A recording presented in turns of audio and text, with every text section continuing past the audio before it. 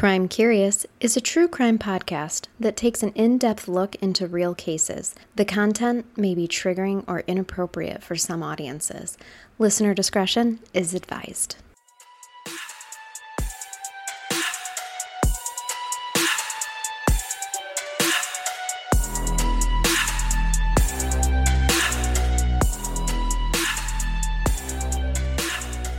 Welcome to Crime Curious. I'm Charnel. And I'm Amber.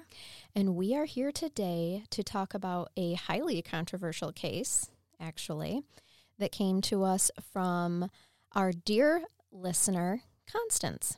Thank you, Constance. Yes, thanks for listening, Constance, and thanks for sending me this case because upon first inspection, I thought I was going to feel a certain way about it. And then the deeper I got, the more I realized, holy shit. I want to begin by saying right from the start, like I said, this is highly controversial, and I am not here to sway anyone's beliefs one way or the other. I am here simply to present research that I've done. I recently was having a conversation with a friend about how doing a podcast is like putting together puzzle pieces, but each piece was created by different individuals. And my job is to put them together without knowing what the end picture is going to be. Does that make sense? I mean, doesn't it kind of feel like that sometimes when we're researching? And that's what the research for this case was like for me. I set out wondering what the end picture would look like, and then I started to move towards knowing, like, oh, this is it. And then I found pieces that challenged what I thought I knew.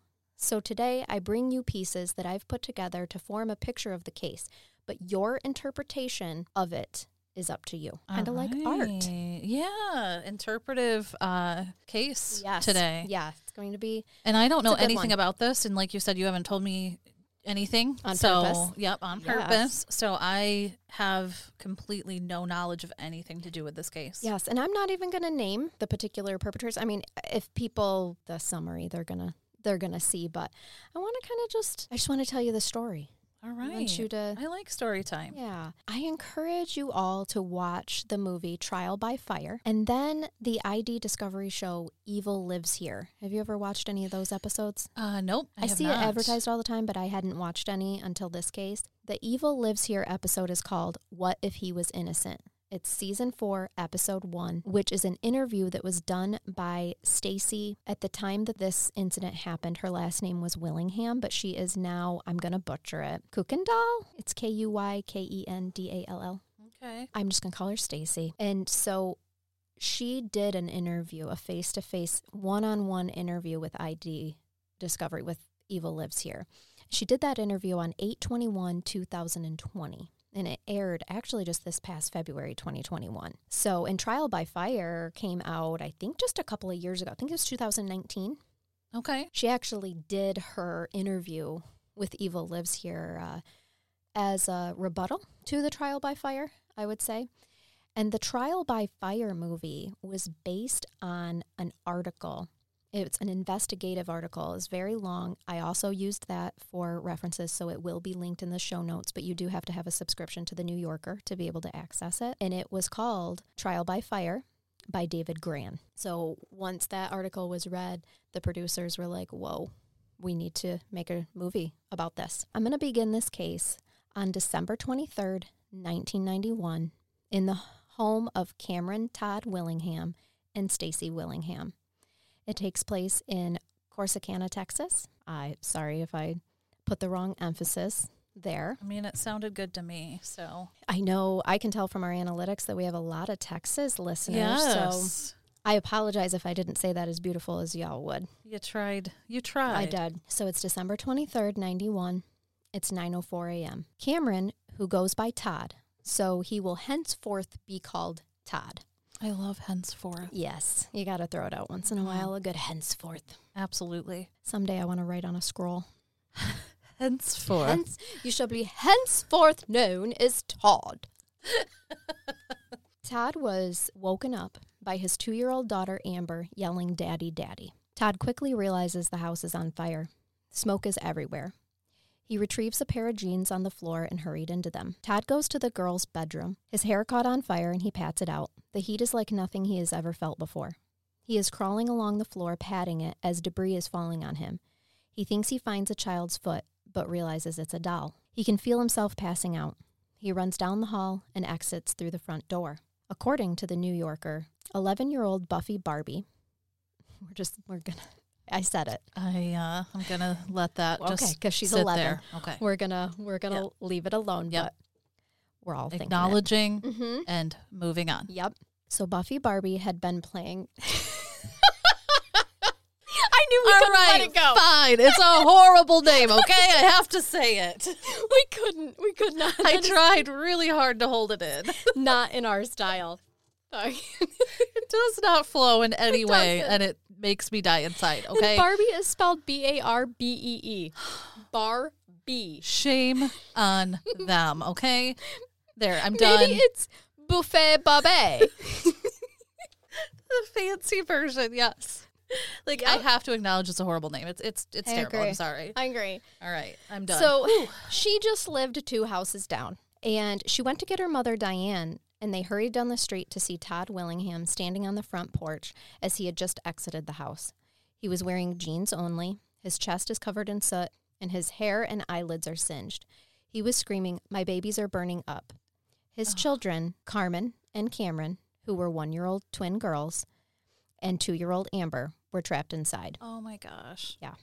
He told Diane to call the fire department, and she ran back to her home to do so.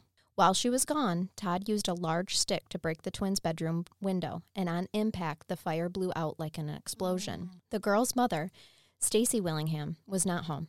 She works nights, and she had went that morning to the Salvation Army to buy Christmas gifts for the girls, since it was just 2 days before Christmas. Oh, gosh. Stacy was standing in line when a cop came into the store and announced that he was looking for Stacy Willingham.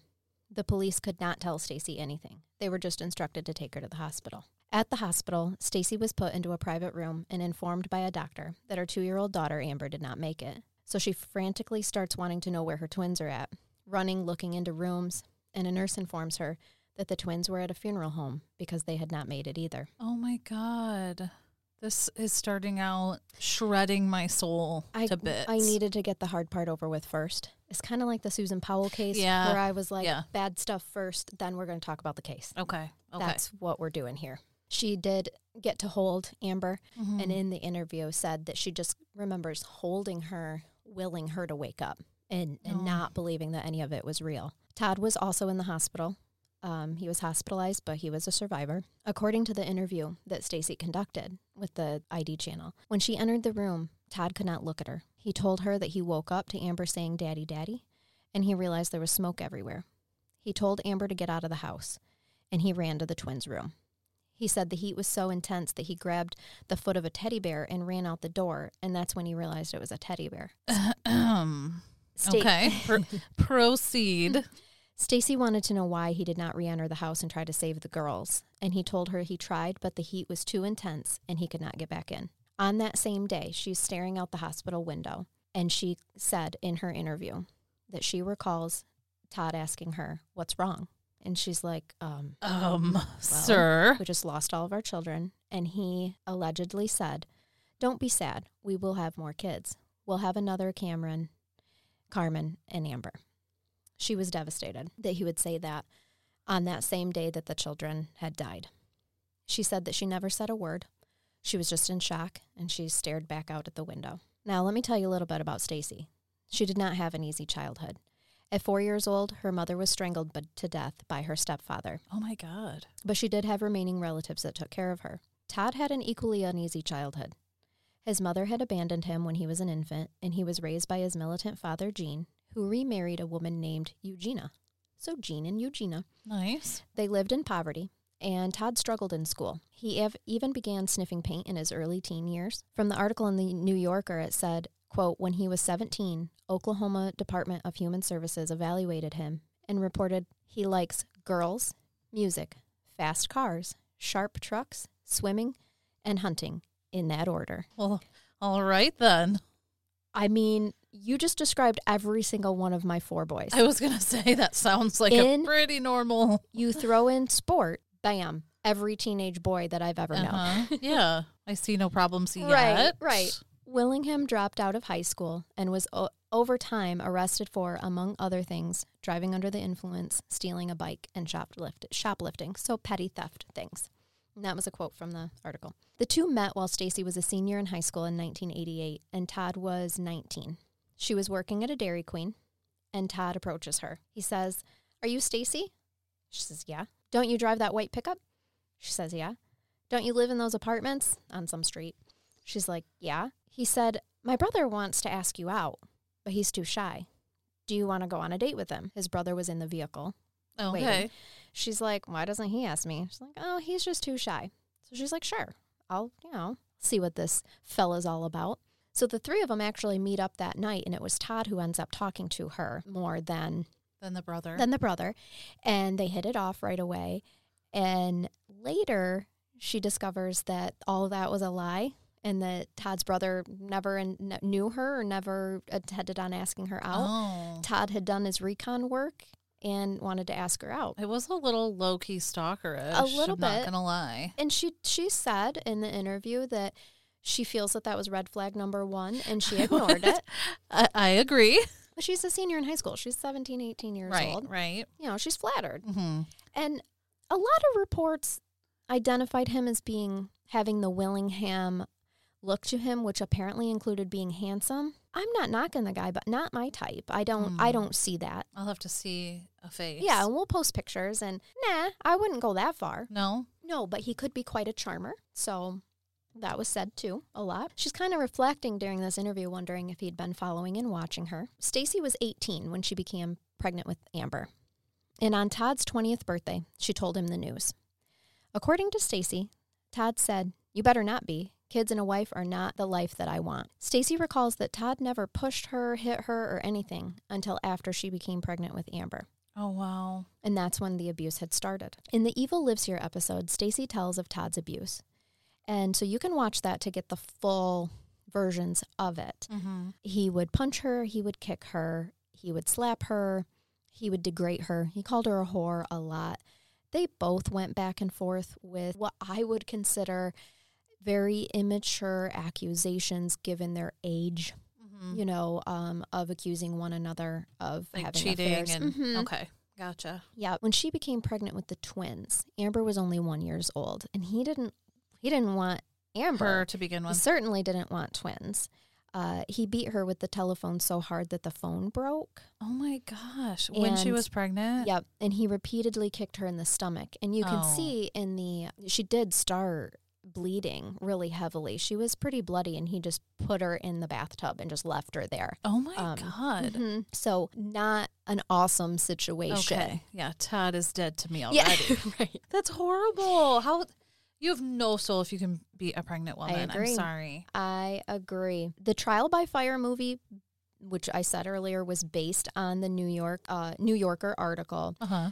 They portray Stacy in a bit of a harsher life, as if to say that she was the more short-tempered one, that she accused him of cheating a lot. Todd was not a good or faithful husband. They fought constantly. The situation was not healthy. Stacy was the one who worked outside of the home at a bar owned by her brother called Some Other Place, which I kind of like. Nice job. I do like it. And Todd did not work. He was an unemployed mechanic.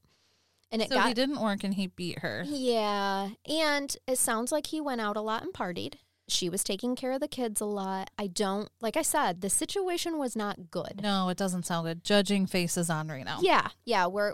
And that's where the town goes with it too. Okay.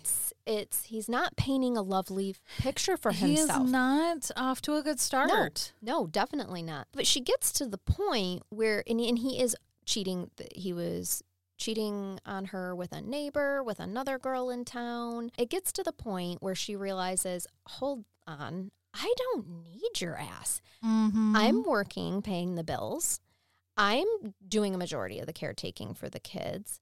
Like, what are you contributing to me at all? Besides annoying me for sex a lot. And then you get me knocked up and then you get abuse pissed me? about it. Yeah. I'm good. Right. Yeah. Probably can find better. Mm-hmm. Willingham. Yeah, that's where she's at this point in time. Willingham. So she tells him after the holidays, this is 1991, after the holidays, she would be filing for divorce. Just kind of like, I'm done with your lying, cheating ass. Yeah. How did he accept that? Well, in the interview that she does with Evil Lives Here, she recalls that she expected explosive Todd to happen, and he was strangely calm. And she recalled on the morning of the fire that she was changing one of the twins' diapers and just kind of playing with her a little bit, kind of getting her back, nestled back into sleep because it was early, and letting him know, I'm going to go Christmas shopping for the kids. And he was just standing in the doorway staring at them, not saying anything, just staring at them. And now reflecting back, she's like, was he thinking about doing something that was eerie to her in hindsight? Yeah, I could see that looking back after everything happened. Yeah. She also said that just before the house fire, Todd and a friend had brought in a second refrigerator into the already cramped kitchen. There was no good place for it, so they placed it directly in front of the back door. So you can't use the back door anymore. That's odd. Yeah. The day he was released from the hospital, he wanted to go to the house. And they were like, both both Stacy and I believe his parents were with them as well. It was either his parents or her parents. I'm sorry, I didn't make note of it in my notes. I wasn't even sure I was going to tell this part, but go into that much detail about it. But they were like, I don't know if we should. They're still investigating Todd. Should we be there? And he's like, I just have to see it. So while they're there and they're walking through the debris, he grabs his cologne and he starts, and this is according to Stacy in the interview, he starts just dabbing it all over the house. And they're all like, this is weird. Like, Todd, what are you doing? Yeah. And he said, this was the twins' favorite. The twins loved the smell of this.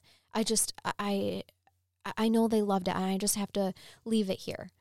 And they're like, we probably shouldn't be doing this. So there's that. Yeah. So that happens. Very odd behavior. This is the next day. He was released from the hospital the next day. Okay. That's so weird. I'm sorry. Yeah, that is a little suspicious. So suspicious. I'm going to move on. I'm going to talk about now the fire has happened. The 3 sweet babies have passed away. We're going to talk about the investigation. The police interviewed Stacy and Todd on December 31st and took statements from them. Asked them if there had been a fight the night before. Stacy said no, they had not fought. Stacy told the police that Todd loved his children and that they were spoiled rotten. Now, later in the interview, Stacy actually says the night before they were fighting about the divorce. Todd was saying that something along the lines of that he wasn't going to live without her. Okay. There were, in the interview in 2020, she says that she's now saying there is a fight. There was a fight before, but to the police, she says no, there was no fight. Todd loves his children. They were spoiled rotten. Todd explains again to the police that he woke to Amber saying, "Daddy, Daddy." He put on his pants, did not realize that she had even been in the room. Amber had actually been in his room.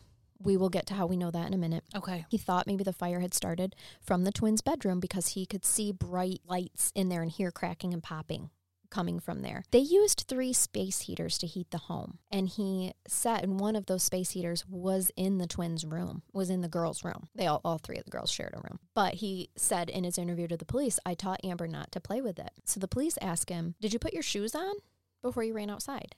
He said no. He just ran outside. They interviewed neighbors and firemen about Todd's disposition the day of the fire. The interviews were consistent that Todd was screaming things like, my babies, and then he'd fall silent. As soon as the firemen showed up, he screamed that his daughters were inside, and one radioed to the other trucks to step on it, because now they know there's children inside, get here quickly. Todd grew more hysterical, and a police chaplain named George Monaghan led him to the back of the fire truck and tried to calm him down. And he told him, my little girl was trying to wake me up and tell me about the fire, he said, adding, I couldn't get my babies out. A fireman came out with Amber in his arms. She was given CPR. And Willingham, who, keep in mind at this time is 23 years old, and he's a robust dude, ran to see her. He became more panicked at seeing her. I mean, that's traumatizing. Yeah, absolutely. And he suddenly started to head towards the house and go towards the baby's room. And it took chaplain that I mentioned earlier, George Monaghan, and another fireman, restrained him. And he told the police, we had to wrestle with him and then handcuff him for his and our protection. Monahan later told the police, I received a black eye. So, I mean, he's fighting. Yeah. He's fighting, trying to get to his babies. Sounds like a genuine trauma response. Right. And that is all what was taken upon the initial police reports. Okay. One of the first firemen at the scene told investigators that they knew they had to hold Todd back because based on what they could see from the fire, it would have been crazy to try to go into that house. So it was like the whole house was... Yeah, a majority. Yeah, it was like one half of it. The house is very small. It's like 970 square feet. Oh, wow. Or something like that. Gotcha. Yeah. Cameron and Carmen were found in their bedroom. Amber was actually in the master bedroom. Smoke inhalation was the cause of all 3 deaths, although Cameron and Carmen, the twins, had sustained significant burns. The community came together and raised money for funeral expenses. Now, at some point in time, the prosecutor for the case does make statement that he felt that Todd, when the community raised money and whatnot, that Todd acted like he had just won the lottery because the community saw him out at the bar drinking and playing darts in the days after the fire. Now, keep in mind, this is something that Todd did regularly. Okay. And alcohol abuse was prevalent for him. Possibly a coping mechanism or possibly I don't give a fuck. Mm-hmm. Look at it either way. I'm not here to say which one it was. But that's what made, this is a small town, made them question. So he did that before too, though, right? He did. This is not a change of behavior. This is and that's where I said, possible coping mechanism, doing what I don't know. Would I do it? No. But I also don't go and drink daily either. Right. If I drank daily and I was under high stress, would I still need to drink? Yeah, probably. For sure. Or I didn't know how to cope with my emotions in a healthy way, and I didn't want to talk about it. So now I'm starting to drink. Mm-hmm. Yeah. Well, I'll throw that bone out there, sure. Yeah, so many different avenues that, this could go. Yeah. So the fire investigators, this is a very important piece, came in 4 days after the fire had taken place. Todd had actually agreed to allow an arson investigation because he wanted answers for why his children were taken from him. So he's like, yeah, bring in the arson investigators. So our arson investigators are Douglas Fogg.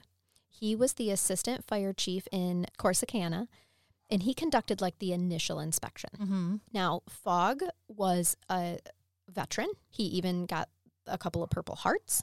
He grew up in Corsicana, and by the time he investigated the Willingham fire, he had been investigating, as he liked to call it, the beast, which is the fire, as a certified arson investigator for 20 years. So he knows what he's doing, maybe. Yeah. One would think. One would I would say that assume. For his time in 1991, he was an expert in the field. He was then joined by another of Texas' leading arson investigators, Manuel Vasquez, who had previously worked in Army intelligence, as a matter of fact. And he had like these poetic sayings like, and he actually testified to this, fire does not destroy evidence, it creates it. And the fire tells the story, I am just the interpreter. Oh, so he is, like he's painting like a deep picture of the fire. All I could think of actually when I read that was like, are you Kurt Russell from Backdraft? Yeah. Yeah. Are you being all handsome and philosophical over here? Flowing hair. Like, oh, yes. Loved that I make love movie. to the fire. Yes, yes. The fire speaks to me. Yeah. It tells me. He has a relationship with the fire. Yeah. But I'm going to point out that that's not scientific. That's true. This is true. Very philosophical, scientific, no. Mm-hmm. According to the New Yorker, Vasquez was asked under oath whether he had ever been mistaken in a case. And he said, quote, if I have, sir, I don't know. It's never been pointed out. He's like, fair enough. I think I'm pretty damn good because no one has challenged me. Thank you very much. I like that answer. Yeah. So these two make their way through the home, starting with the least damaged areas. They're photo documenting everything and doing a video. They actually entered through the back door, which leads directly into the kitchen. And remember, I had said that refrigerator was placed there. They had just enough room. to get in and out through that. They find that the kitchen just has smoke and heat damage, which indicates that it did not start there. The home is only 970 square feet. They walk from the kitchen into what was described as a central corridor. So basically like a huge, not huge, I mean, it's 970 square feet, but a big like hallway. Like this house is a big hallway. And so they've got this central corridor, and you walk past a utility room and the master bedroom, which again just had smoke and heat damage. And they follow it to, as they go down, there's the living room on the right and the girls' bedroom on the left. And then the corridor actually ends and leads to the front porch, which is a cement porch. Okay. What they start to notice is there's a deep charring along the base of the walls because gases become buoyant when they're heated. So flames ordinarily go upward. But these two investigators observed that the fire had burned extremely low down and that there were char patterns on the floor shaped like puddles. So they follow what they call a, quote, burn trailer, which is the path that is etched by the fire. Basically, like, let's follow this fire burn, which led from the hallway into the children's bedroom. Irregularly shaped char patterns were on the floor. So it's possible that a flammable or combustible liquid doused on a floor would cause a fire to concentrate in these kinds of pockets.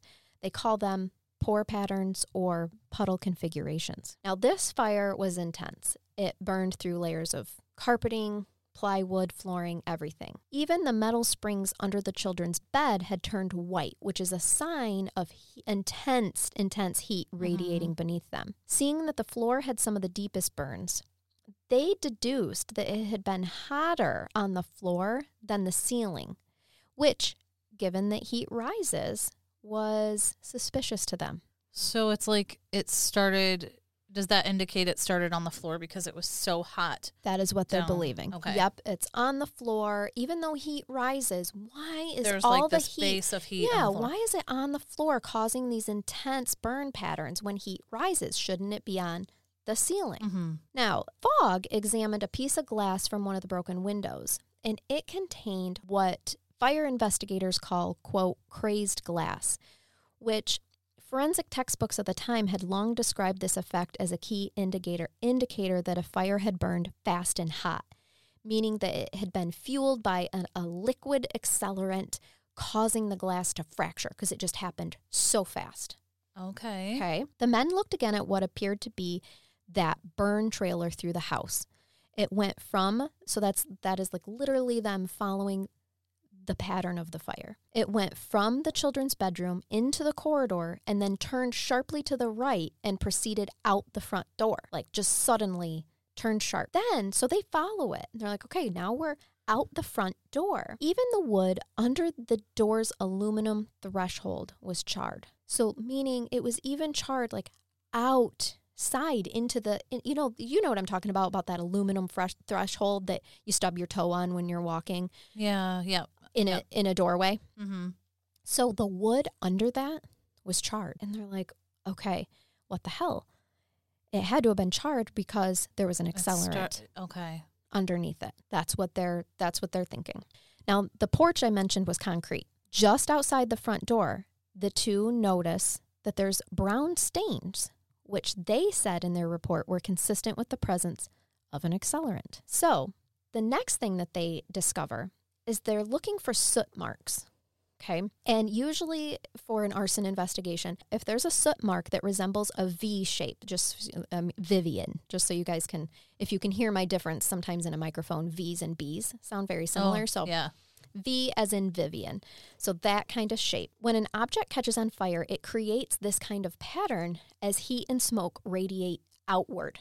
So it starts at the bottom of the V and therefore can point to where the fire began. Mm-hmm. So like fire radiates outwards, it's this bottom of the V is pointing to right where it began. In the Willingham house, there were the distinct V's in the main corridor and in the hallway and the children's bedroom. So to them, there were multiple points of origin of the fire intentionally set by human hands. Me thinks this is suspicious. For sure. So now they're like, Yeah. Willingham. We got you. Yes. By now, as you may think, The investigators have in their opinion, clear vision of what happened. It seems to be so. Right. Someone had poured liquid accelerant throughout the children's room, even under their beds, and along the adjoining hallway and out the front door. And that refrigerator in front of the back door seemed to be a deliberate attempt. Such a suspicious thing, too, I have to say. Plus, somebody brings an extra refrigerator into my house and blocks the door, we're going to have problems. For sure. I don't care how much meat you need in freezer room. You're not putting an eyesore in my kitchen. For sure. So the investigators did collect samples of burned material from the house and sent them to the lab because, it's pretty easy to detect a liquid accelerant. Yeah. The report comes back that the sample that had been taken by the threshold of the front door came back positive for mineral spirits, which is a popular ingredient in substances like charcoal fluid lighter. Okay. Mm-hmm. I like that description of mineral spirits. Mineral spirits. So that's the only one that came back. It is. All the other samples from the house were not positive for an accelerant. Interesting. Mm-hmm. Only that one by the threshold. Now that the police have the report from the arson investigators confirming that it's arson, they began questioning people again. So they did confirm even though there was no other traces of the accelerant? Yes, because they did the walking. And they saw the pattern. They did their due diligence. They let the evidence, fires don't destroy evidence, it creates it. The fire talked to them. Okay. Gotcha. They did their video. They made love to the fire. They did. It told them all their secrets. Okay. There were 3 points of origin. This is arson. I'm starting to vacillate with my emotions here. I will be tugging you back and forth. Okay. I can feel the tug already. You're gently tugging me. I am. It's going to get a little harder, but I know you like it rough, so it's fine. I do. So now that the police have this report, they're like, we're going to do more investigating here. We're going to ask the same people over again. Initially on that day one, you're just trying to get down information. Yeah. Been there. I've done thousands of investigations, and I absolutely know what this is like, where initially you are just taking down as much information as you can. Then some more evidence comes in, like maybe, positive drug test or whatever. And now you're like, I got to go ask some more questions. Yeah, yeah. That's what they did. Now, suddenly, there are different statements being made to the investigators to what was originally told to police on the day of the fire. This is a small town, remember. People have been talking, and Todd hasn't been acting like a man grieving. Right. Okay. He's doing darts. He is. Drinking. Mm-hmm. Neighbors who had originally said he was calling out for his babies claimed that he was too calm and that he did not appear concerned and was even cold. Now, even the chaplain, the fire marshal chaplain, that originally said that he had to hold him back out of the house, remember, and got the black eye, changed his recollection to say that he was too hysterical, like a woman in labor. And he had some suspicions right then and there that Todd had done something. So my question would be, and I'm sorry if I missed it, did they know about the report coming back? The people they were interviewing? When they asked him again, did they? The police did. The general public? Didn't. No. Okay, so the general public changed. Mm-hmm. That all the general public knows is that there's an arson investigation going on because the arson team is in there. Small towns are people are talking, and Todd is, acting like being Todd. Right. I just wondered if the people they questioned again, and now they're concerned. But you sometimes can tell by the line of questioning too. True. Let's throw that out there. True. It makes you wonder because if you set the tone that there's suspicion, then somebody might be like, he was. Let me point this out. Gran, in the New Yorker article, actually said this, and I quote, "Dozens of studies have shown that witnesses' memories of events often change when they are supplied with new contextual information." Yes, that's exactly what I'm wondering. And it went on to say that Etel Dror, a cognitive psychologist who has done extensive research on eyewitness and expert testimony in criminal investigations, told Gran, quote, "The mind is not a passive machine. Once you believe in something, once you expect something, it changes the way that you perceive information and the way your memory recalls it." End quote. Yes, I totally. Yes. It's so true. Once you set the tone, it would make somebody second guess. Was that genuine or was he overacting? Hold on. You know what? Right. He punched me. Was he legitimately trying to get into his girls, or was he being fakely hysterical? I'm trying to remain neutral here because I don't know what the heck's going to happen, but I'm just like, he did it. He didn't. He did it. And he doesn't have this is small town Texas, people. This man doesn't have a great reputation. He's a high school dropout. Yeah, he's already There's some stigma happening here, right? For both of them, for him and Stacy. He hasn't painted a great picture of himself thus far. Correct. So. On January 8th, 1992, a SWAT team surrounded the vehicle. This is only 2 weeks after the fire, that Stacy and Todd were driving, and informed Todd that he's under arrest for murder. There is no motive for the case. The kids did have a life insurance policy that was recently paid up by Stacy's grandfather, but Stacy's grandfather was also the benefactor. So they weren't getting anything. It wasn't a part of the case. It was just like, meh, what would the motive be? They had just plain determined that Todd was a sociopathic murderer. I also want to point out that I forgot to put in my notes, but one of the things that had changed was that Todd had moved. He had a vehicle that was in the driveway, and it was a nice, like, Camaro or something like that. Oh, God, when you guys watch the movie, you're going to be like, that was not a Camaro, Charnel. Sorry. I do love cars, but I can't recall right now what it was. A very 1988 vehicle, okay? I mean, Camaro's a good choice to go with. So for the 80s, thank you. Yeah, absolutely. So anyway, he actually, while waiting for the fire department, moved that vehicle out of the driveway, and it was later seen as him being more preoccupied with the vehicle. But he was actually like, no, I didn't want another explosion further harming my daughters. Okay. All right. Like, so there's that. So just know that he did move the vehicle out of the driveway, and it seemed like he was preoccupied with his precious vehicle. Okay. I'm going to put that in my back pocket. Yeah, it's there. It's there. Do with it what you want. Now, and I told you what his statement was like. Yeah, no, I didn't want it catching on fire and exploding too. Okay. Okay, Todd. I will say, in the Susan Powell case, the caseworker did that. She moved her car? She backed her car up and parked it on the other side of the street for that same reason when she realized that the house was on fire. I will put that in his corner for now. Okay. Fair enough. Halfway in his corner. Fair enough. It's like sitting there lightly. We're staring at the corner. Yeah. With it. Okay. Yeah, I'm going to hold it and look at the corner with an eyebrow raised. That's right. Yeah. So Stacy was telling the police that there was no way Todd had murdered their children. And she's devastated. She's like, I just buried my babies, and now you're arresting my husband for murder? She's in shock, you know. Oh, my gosh. I can't imagine for her. And because these are multiple murders and he was being charged with murders, for the state of Texas, he's facing the death penalty. The police show her the evidence, the pore patterns, and she realizes, wait, these pore patterns are just like how he was spreading the cologne. That's what she says in the ID interview, that when they showed her the pore patterns, she felt like she had seen that before. And honestly, in the interview, they show a blueprint of the house with the alleged pore patterns. And it's just like a bunch of... like sporadic. It is. It's just a bunch of sporadic like pattern, like this way, that way, all this stuff. So even before watching Trial by Fire, and I had watched her interview first, I was kind of like, that's weird that she would recognize his motions from seeing a blueprint. Yeah. So I don't know. I mean, that's a shot in the dark, but I mean, I guess if he was like walking around spraying it in a certain way, I guess that might trigger something, but maybe. But that's what was said.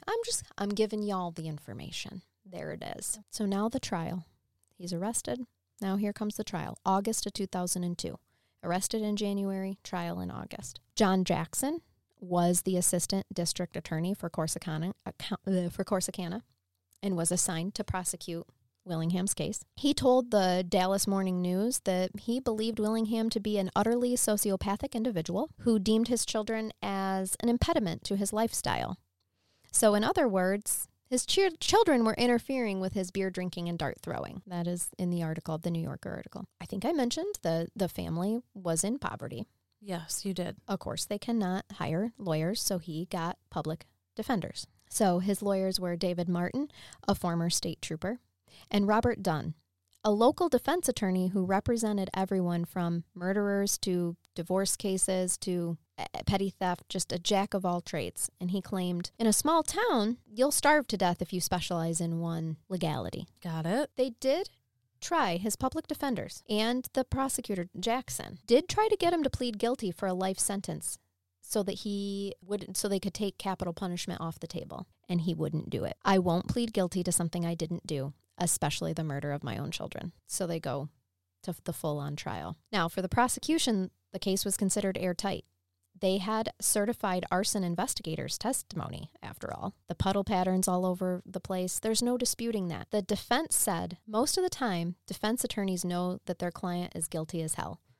And that is why Martin and Dunn, they believed he was guilty, and they were trying to get him to plead guilty and do life so that he wouldn't be sentenced to death. Vasquez, one of the arson investigators, testified that he had done roughly 1,200 to 1,500 fires, and quote, most of them were arson, which is oddly suspicious because the Texas State Fire Marshal's Office typically found arson in only 50% of its cases. So here this guy has 12 to 1,500, and he's saying most of them are arson. That's just a statistic for you. So that's inaccurate.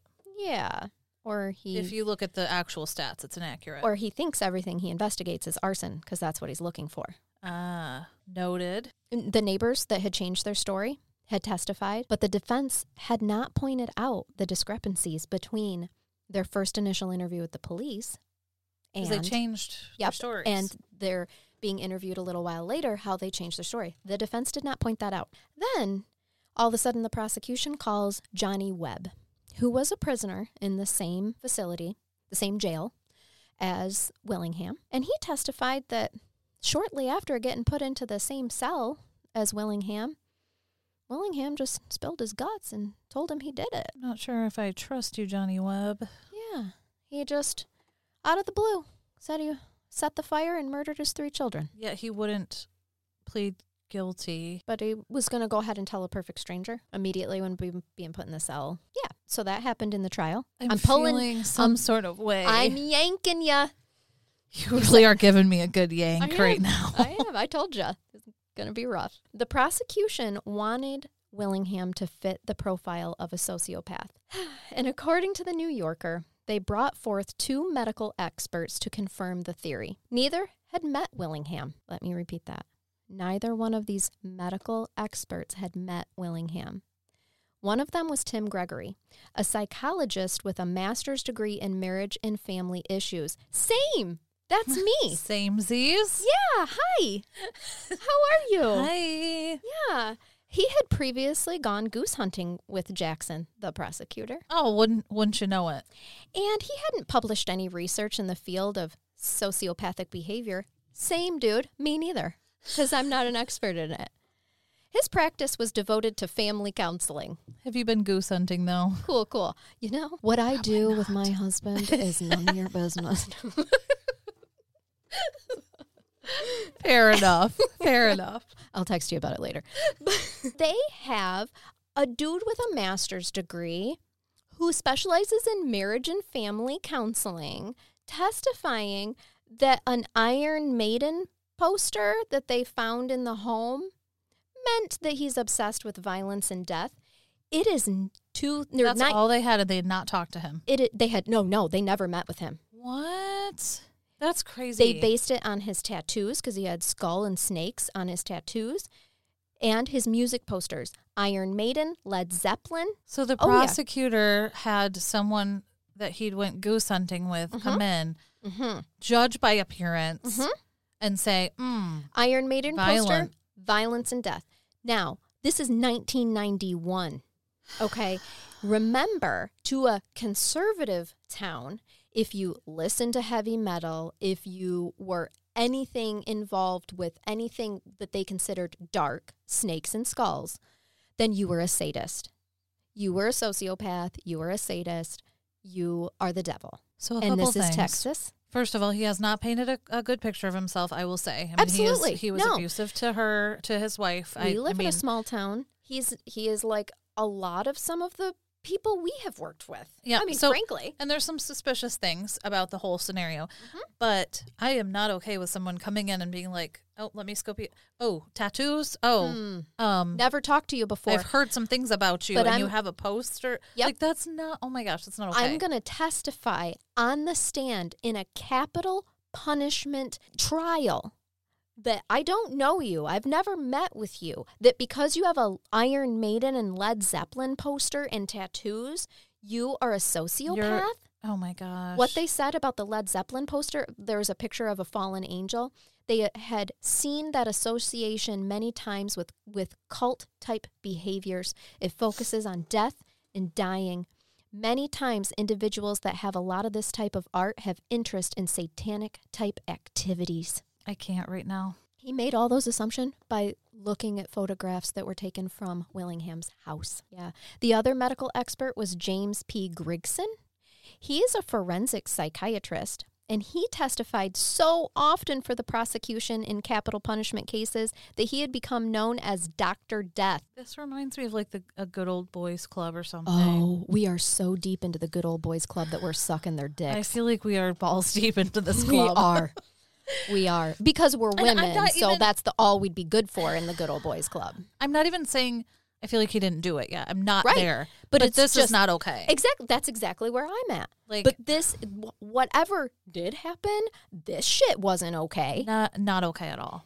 So you'll be actually happy to know that I won't bore you with the details, but this Grigson guy had put a lot of people, like because of his testimony, his quote expert testimony where he had never met with the person, a lot of people had been sentenced to death because of that. Eventually, the American Psychiatric Association took his license away. He was expelled. Wow. For, quote, psychiatric diagnosis without first having examined the individuals in question and for indicating while testifying in court as an expert witness that he could predict with 100% certainty that the individuals would engage in future violent acts, end quote, from the New Yorker article. Yes. Thank you. It took till 1995. Which, is 3 years after the Willingham's I was going to ask trial. If it was after the trial. It was after the trial. Okay. But, so he was allowed to testify during Willingham's trial. And eventually he did get disbanded. Yikes. I'm not liking what I'm hearing. Well, this is about to hurt you too. The defense for Todd Willingham, they called one witness. I was going to say, if you can't afford an attorney, I'm not sure how. And quite frankly, there was a quote that I read, and I can't remember what article it was from, so I'm not quoting it directly, but I do have all my sources cited in the show notes that basically said, yeah, I did as much work as I was paid to do. That's exactly what I'm kind of getting at. Like, you're going to get what you can't afford. Yeah, and I hate to say it that way. I love how you put that, though. Wow. Okay.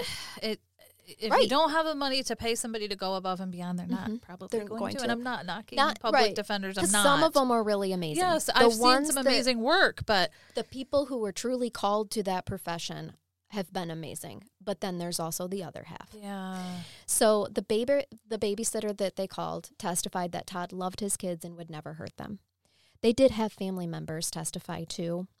Stacy was able to testify. I mean, a lot of it was testifying about using his past against him. You know what I mean? It wasn't for the defense. It was the prosecution trying to paint a picture of they could. I mean, right, of what his past was like, because there's no denying he was a complete fuck up. Yeah, I mean, he was. And Stacy testified on stand. She lied about being in an abusive relationship with him. She said that. But she didn't believe he did it, right? Right. Okay. No, and she was testifying. He would not, she was his biggest supporter.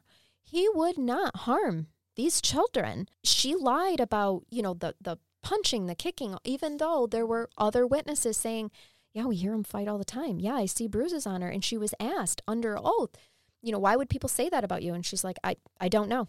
That's what, what she had. Keep in mind, though, she's a battered woman, and she doesn't know what way this is going to go. Yeah. Can I ask, was there any indication he'd ever physically harmed the kids at all, or was it just her that he was? Never. Okay. Never in anything that I read, and nothing that Stacy herself, even years later, has ever said that he had harmed one of the kids. No, it was only her. I looked for that. I was trying. But you couldn't find anything about it? No, there was nothing. Like I said, Stacy never wavered during the trial for her support for Todd. The trial only took 2 days. The jury only took 1 hour. 1 hour. 40 minutes, actually. Todd Willingham was guilty and sentenced to death. Wow, that quickly, huh? Yep.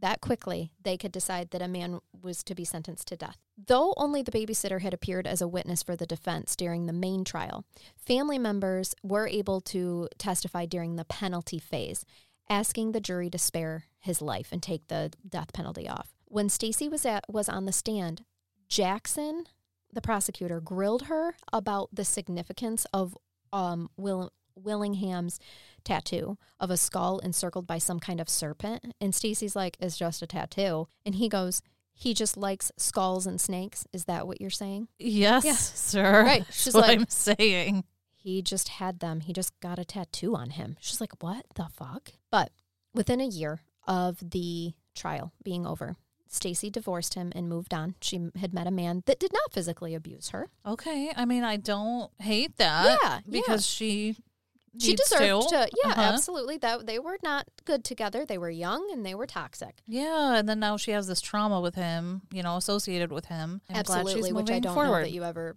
recover from. I don't know that you do either. She did not come visit him anymore, but she still maintained his innocence. Oh, wow. Okay. So she's moved on. So she, even though she moved on and doesn't want connection with him, she's still saying, he didn't do this. Right. I believe he didn't do this. So now he's in prison on death row. And watch the movie Trial by Fire because the directors do such an amazing job at showing how heartbreaking that is. Okay. And I'm going to have to watch this. It's intense. So in 1996, he did file an appeal. He actually filed an appeal before then too, but lost all of them. But in 96, he filed an appeal of inefficient representation. Yes, counsel. Okay. And they did give him a new court-appointed attorney based on the fact that his attorney only called one witness for him for his defense. So he gets Walter Reeves. And honestly, this dude tried. He tried for years. He is the public defender that you would want. Okay, gotcha. Yep. He did really good. He prepared for him a state writ of habeas corpus, which frequently takes more than 10 years. The writ is the most critical stage. It's where a prisoner can introduce new evidence detailing things like prejudiced testimony, unreliable medical experts, and bogus scientific findings, or no scientific findings. However, like Willingham, many people on death row lack the resources to track down new witnesses or dig up fresh evidence. So it was kind of like we're going to try. Yeah. But what happens is in 1999, a woman named Elizabeth Gilbert, she's 47 years old. She was a divorced mother of 2 teenagers. She had recently learned that her ex-husband and the father of her children was dying of cancer. And a friend referred her to a program where you can write to inmates on death row. Oh, interesting program. Yeah, she was in kind of she's a playwright and a teacher, so she has a soft heart. Sure. And I don't hate the program. I mean, it's a very it's a pen pal relationship. So she writes Todd Willingham, and at one point they corresponded quite a bit, and he asks her to come visit. Like he explains, the only visitors he has at this point are his mom and his stepmom and his dad, and they live 4 or 5 hours away in Oklahoma. So they don't come often. Yeah, probably. And they're older, and so it's harder for them to come. And so she does. She starts visiting with him, and it's a very appropriate relationship. It is not, just because she's a female, don't go there. Mm-hmm. It wasn't sexual. We're not doing Dorothea in prison. We are not. Finding love. Yep, no, Sparks didn't fly that way. I mean, I think that he ends up loving her, certainly, but she him through their friendship, not in a romantic way. But she starts looking into his case. It took him a little while to open up and even talk about it. But she starts looking into his case, and she even went as far as going to the court to get all the case documents. And she remembered the county clerk being like, why do you want to review those documents? Like, that's such a cut and dry case. Why would you want to read about a murderer that murdered his 3 children?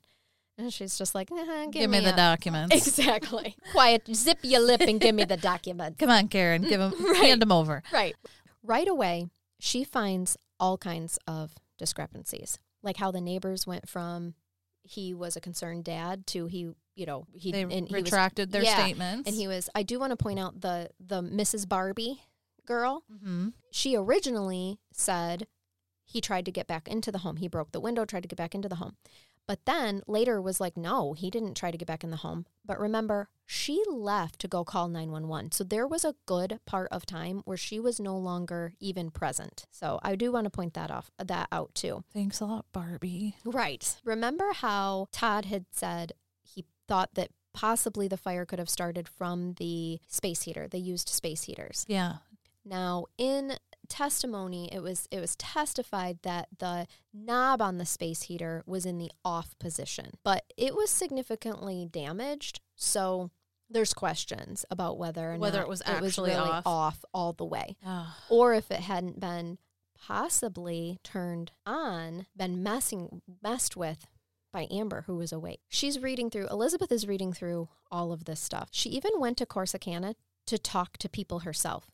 She found that most of the people in the town thought that he was guilty, but there were some, like his old probation officer and the juvenile judge that oversaw his case, when he was in trouble as a juvenile, that said, actually, he never displayed any sociopathic behavior, and he was really one of their favorite kids to work with. Oh, wow. Yeah. Others would say, well, that's because he was really charming. But it's like, when they're like, no, sorry, but the probation, are not charming. They aren't in this. But so he was enjoyable to work with. Yeah. He didn't give them any problems. They did not appear to be sociopathic to them. She starts looking into ways to help him. He had been appealing for the last 7 years, and he was almost up on his appeals because you only get so many.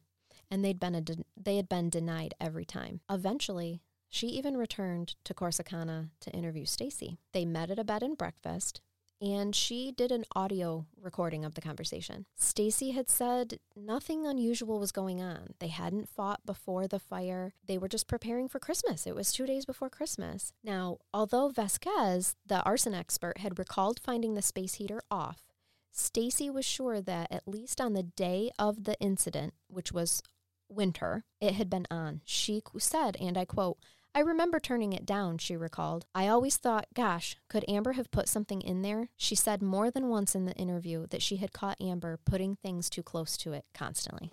Oh, gosh. End quote. Willingham had not treated her well, and she told Elizabeth She was that. open about that.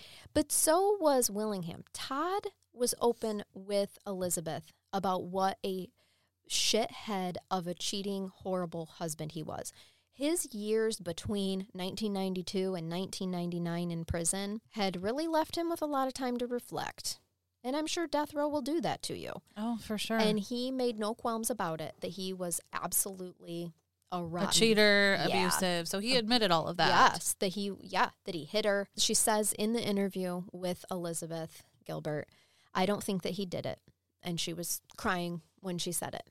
So this is 1999. Elizabeth even met with Johnny Webb. Remember Johnny Webb? Oh, I remember Johnny Webb. Mm-hmm. In early 2000. So he's like, yeah, we spoke through a food slot that Willingham had broke down and told him that he intentionally set the house on fire. And she's like, I find it hard to believe. Though? Yeah. And he's like, well, yeah, he'd even said that Stacy had hurt one of the kids and the fire was set to cover up the crime. But the autopsies, however, on the girls had revealed no bruises, no signs of trauma, nothing on the children's bodies whatsoever, just burn marks and smoke inhalation. So she's like, yeah, okay. Now, shortly after his meeting with Elizabeth in March 2000, just after, Webb unexpectedly sent Jackson, the prosecutor of the case, a motion to recant testimony, declaring, and I quote, "Mr. Willingham is innocent of all charges," end quote. What? Willingham's lawyer was not informed of this development, and soon afterwards, without explanation, Webb recants his recantation. That is really suspicious. Now, the author, Gran, of the New Yorker article, Trial by Fire, interviewed Webb himself because he was released from prison about 2 years ago. This article was written in 2009, so he was released about 2007. And he's like, asking about the turnabout, like, why would you confess? Like, what's going on? Like, why would he confess to a virtual stranger and then you do what you did? He's like, listen, it's very possible that I misunderstood what he said. And he admits that being locked up in the cell makes you kind of crazy. His memory was in bits and pieces. He's like, I was on a lot of medication at the time. Everyone knew that. And then he says, the statute of limitations has run out on perjury, hasn't it? It's what he said to this guy writing this article. Oh my gosh, this is so suspicious. The other thing is he suffered, unfortunately, Webb suffered significantly from mental illness. And at the time that he came forward, and keep in mind that Jackson knew all this, him suffering from mental illness, he had a rap sheet. Jackson's like, listen, it's not like he had any real motive to make a statement like this if it wasn't true. We didn't cut him any slack. That's what he says initially at the time when it was being questioned of like, why are you having this random prisoner or jailer testifying? But in 1997, he was supposed to be in for 15 years. They're like, we didn't cut him any slack. He's got 15 years. In 1997, 5 years after Willingham's trial, Jackson, the prosecutor, urged the Texas Board of Pardons and Paroles to grant Webb parole. Quote, I asked them to cut him loose early. Jackson told this to the writer of this article. And the reason Jackson said was that Webb had been targeted by a brotherhood that was in prison. And so they wanted him granted parole to get, to keep him safe, get him out of there. And within 2 months of his release, he was caught with cocaine and turned back into prison. Oh, wow. Which he was then imprisoned until 2007. It is very... But isn't that weird? Weird. 5 years. You were originally given 15 years. So and you get out that early on parole. We didn't bribe him with an earlier sentence. He didn't testify for us on bribery. But then 5 years later, you recommend that he be released on parole? So suspicious. That's weird to me. So Elizabeth and Walter Reeves are making really good headway, all right? They've got all this information to tackle the fact that the prosecutor's case rested almost entirely on the testimony of 2 arson investigators with zero science at all and more on instinct. So they're like, what we need is an arson expert to challenge all of this. Yes. Right? And it takes them a long time, but they do get it in January 2004. However, that's about the same time, whereabouts the same time, that Todd Willingham got his execution date, which was set for February 17th, 2004 at 6 p.m. Oh, my gosh. So here it is, January, and they're like, we've got to move on this guy. They get a hold of Dr. Gerald Hurst. He is an acclaimed scientist and fire investigator. When I say that he is qualified, I'm talking a PhD in chemistry and was literally spent the first half of his career working with the military, researching explosives and the behavior of fire. He was helping the military come up with non-nuclear bombs. Okay, so this man loves him some fire He and does, knows and him he's some fire. beyond brilliant. Okay, and he works in the scientific method of facts, not generalizations, and not instinct. Okay. And he has done extensive research with fire and chemicals his entire career. So that's why they wanted him, because I'm going to tell you about a couple of cases that he really helped with, and that's how he's built throughout the 90s. He built quite a reputation for himself because he got to a point where he realized, oh my God, why am I helping build things? Why am I doing this research and helping build things that are killing people? Oh, and he kind of changes his tactics, and he came up with a lot of his stuff through his research is patented. So he has royalties from his patents. So this man's legit. This man is as legit as they come. And as a matter of fact, he's working cases like arson cases. He's second opinioning arson cases pro bono because he makes so much money on his royalties from his patents. Oh, my gosh. Mm-hmm. And I should point out that the scientific method to fire investigation was not written into law in 1991 when Willingham's case was being done. So arson investigators, a lot of them just had a high school diploma. Oh, my gosh. Mm-hmm. That is terrifying. They did not have to follow any sort of scientific method. There was no guide for them really to follow, just the good old boys club. Mm-hmm. So they could walk in and be like, yep, looks like somebody started this. Oh, yeah. Well, here's what Hurst has to say. He starts reviewing the case, and he's like, hold on a second. First of all, this was actually a quote from him that I wanted to put in here. I liked this. People investigated fire largely with a flat earth approach. And he told the writer, Gran, this quote. It looks like arson, therefore it's arson. I mean, my view is that you have to have a scientific basis. Otherwise, it's no different than witch hunting. Absolutely. I get it. End quote, I get what I'm feeling what he's saying. In 1998, he saved a woman from the death penalty due to a fire, her 17-month-old son dying, and she was charged. It was charged as arson. He was able to point out science behind his knowledge to show how the arson investigation, although true for their tactics that they used, were not factual. Wow. So you couldn't say beyond a reasonable doubt that this fire was started by this woman and it saved her. I like that he shifted the use of his skills, like for the greater good. And worked pro bono at it. Yeah, it's like, I'm going to give back. It's like he's repenting. Yeah. I dig it. I liked that. I like it. Not only do most arson investigators only have a high school education, in most states, in order to be certified, investigators had to take a 40-hour course on fire investigation and pass a written exam, which, by the way, is like the same for a real estate exam. That's what you have to do for a real estate license. The bulk of an investigator's training came on the job, learning from old-timers in the field who passed down a body of wisdom about the telltale signs of arson, even though a study in 1977 warned that there was nothing in the scientific literature to substantiate their validity. End quote. As Hearst looks through the records, this is what he finds. First of all, he had a problem with the dude saying that nearly all of the cases he's looked at have been arson. Because he's like, bitch, please. Strike one. Mm-hmm. Only 50% or so should be. Now let's talk about the liquid accelerant burning hot and fast. Hearst is like, I'm sorry, but that's an old wives' tale by arson sleuths that was used for decades. That's not true. Experiments have since proven that wood and gasoline burn at the same temperature. The arson investigators had also said that Door's aluminum threshold, okay? Yeah, remember I was talking about threshold. that there was charring underneath, yes, and that it had melted. So they had said, quote, the only thing that can cause that to react is an accelerant. Hearst disagreed. He's like, I'm sorry, but a natural wood fire can reach temperatures as high as 2,000 degrees Fahrenheit, far hotter than the melting point for aluminum alloys, which range from 1,000 to 1,200 degrees. So he's like, you're trying to say this must be arson, that an accelerant had to have happened because that aluminum was melted? I'm saying, no, the melting point for aluminum is not nearly as substantial as how hot a natural wood fire can get. Okay, wow. Mm-hmm. And so that kind of disproves that, because the heat was at the bottom, like...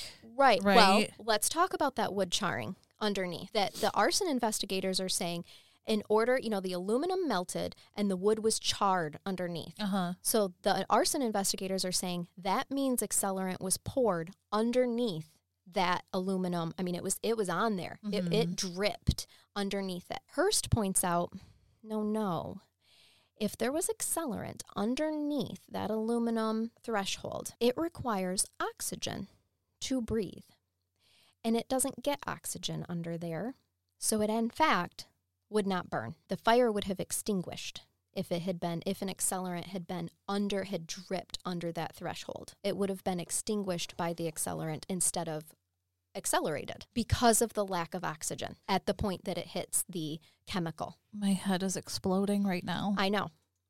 Whereas old school theory, I'm not knocking them, the old arson and experts at this point in time. Yeah, because as you're explaining it to me and I don't know anything, I'm like, yeah, that makes sense. Right. At the beginning. When you're like, yeah. I see, I get it. But this man who has done numerous studies in scientific research is like, no, actually, that is a misnomer. Accelerants trapped underneath like that, it goes out because it needs oxygen to breathe.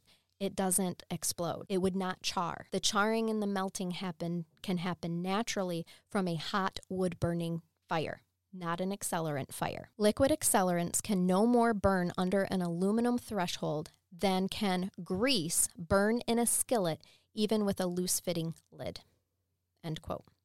That's what Hearst put in his report. Hearst then examined the claim about the brown stains that were on that cement porch because they were saying factually this was a liquid accelerant. Hearst did his own experiments. This is actually even in the Trial by Fire movie, where if you put an accelerant like gasoline or charcoal lighter fluid, whatever, on a concrete surface and you light it on fire, all that's left is like a little bit of ashes. There's not charring. And he did this experiment many times with different kinds of liquid accelerants, and the result was always the same.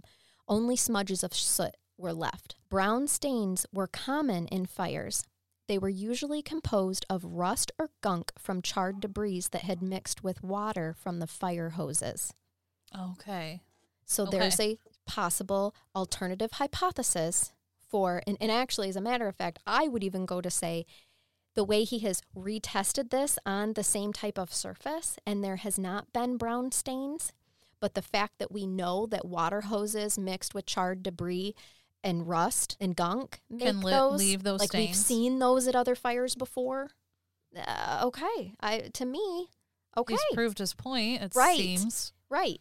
Whereas they're saying, nope, that was accelerant. The other thing that he had a problem with is he's like, listen, I have a problem with the fact that you are insinuating that this man used accelerant all the way out his front door and the neighbors never saw that. Also, I will point out there was never a gasoline can found ever anywhere. For Hearst, he's like, first of all, where's the gasoline source can? of the accelerant? But also, in order for him to get it out the door and onto the concrete porch, people would have saw him pouring that. No one reported that. Now, another critical piece of evidence is the crazed glass theory. They attributed this to the rapid heating from the fire fueled by an accelerant. Remember, like it burns hot and fast is what they're saying from an accelerant, and it makes that crazed glass. Unfortunately for them, Hearst knew of several instances, and he names one in his report, of a November of 1991 where a team of fire investigators had inspected 50 houses in the hills of Oakland, California, which were taken by brush fires. And we know that. It's not an accelerant. It was a brush fire that started that. In dozens of those houses, there was that same webbing, that crazed glass on the windows. Because, and Hearst demonstrated this several times, when you heat glass up, it makes no changes. But when you blast it suddenly with something cold, like water from a fire hose, it spiderweb cracks. That's how it gets the crazed. And there's your crazed glass. Now, I have accidentally done that before. I have taken a dish out of the stove, out of the oven. It was still too warm when I put it in the refrigerator, and it's cracked. What he's saying is that crazed glass is not an indication of arson. That's an indication of temperature change. Yes, it does not mean that a liquid accelerant hit that window and then the fire burned hot and fast and caused it. He was like, it's actually an old wives' tale.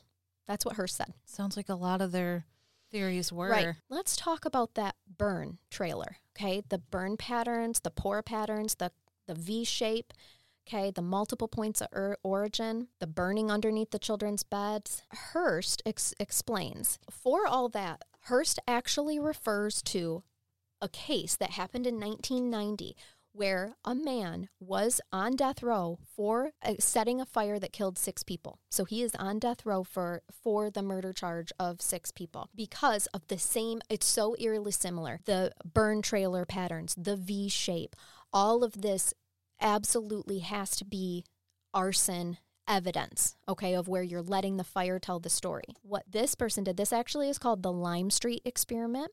It happened in Jacksonville, Florida, and they actually used a condemned house, and they furnished it exactly like the house that was on trial that was similar to the house from the guy who was on trial.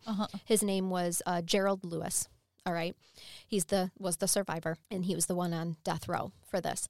So they take this condemned house, they completely mimic what Lewis's house was like, and he said the fire had started on the couch, and they're just like, nope, no way, not with the way the patterns are, there's no way.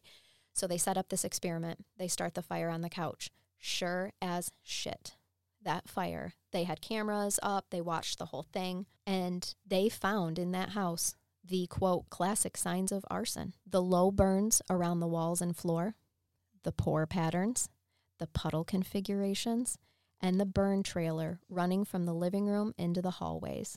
Wow. Yep. So they're like, they learned a lot from this experiment. And as a matter of fact, the people who funded it cost like $20,000. The people who funded it were actually the prosecution. And they realized that they had just helped the defense. And that man was not, he was saved. He was not prosecuted. Wow. So they thought they were going to prove this, like, this is crap. Yep. And they ended up saving him. They did. They ended up realizing, holy cow, all of the things that we thought were clear indications of arson. They're not. They're not. Wow. Yep. Thank God they did it, though. Oh, yeah. And they learned a lot about fire. And just the way that it is. Going back to...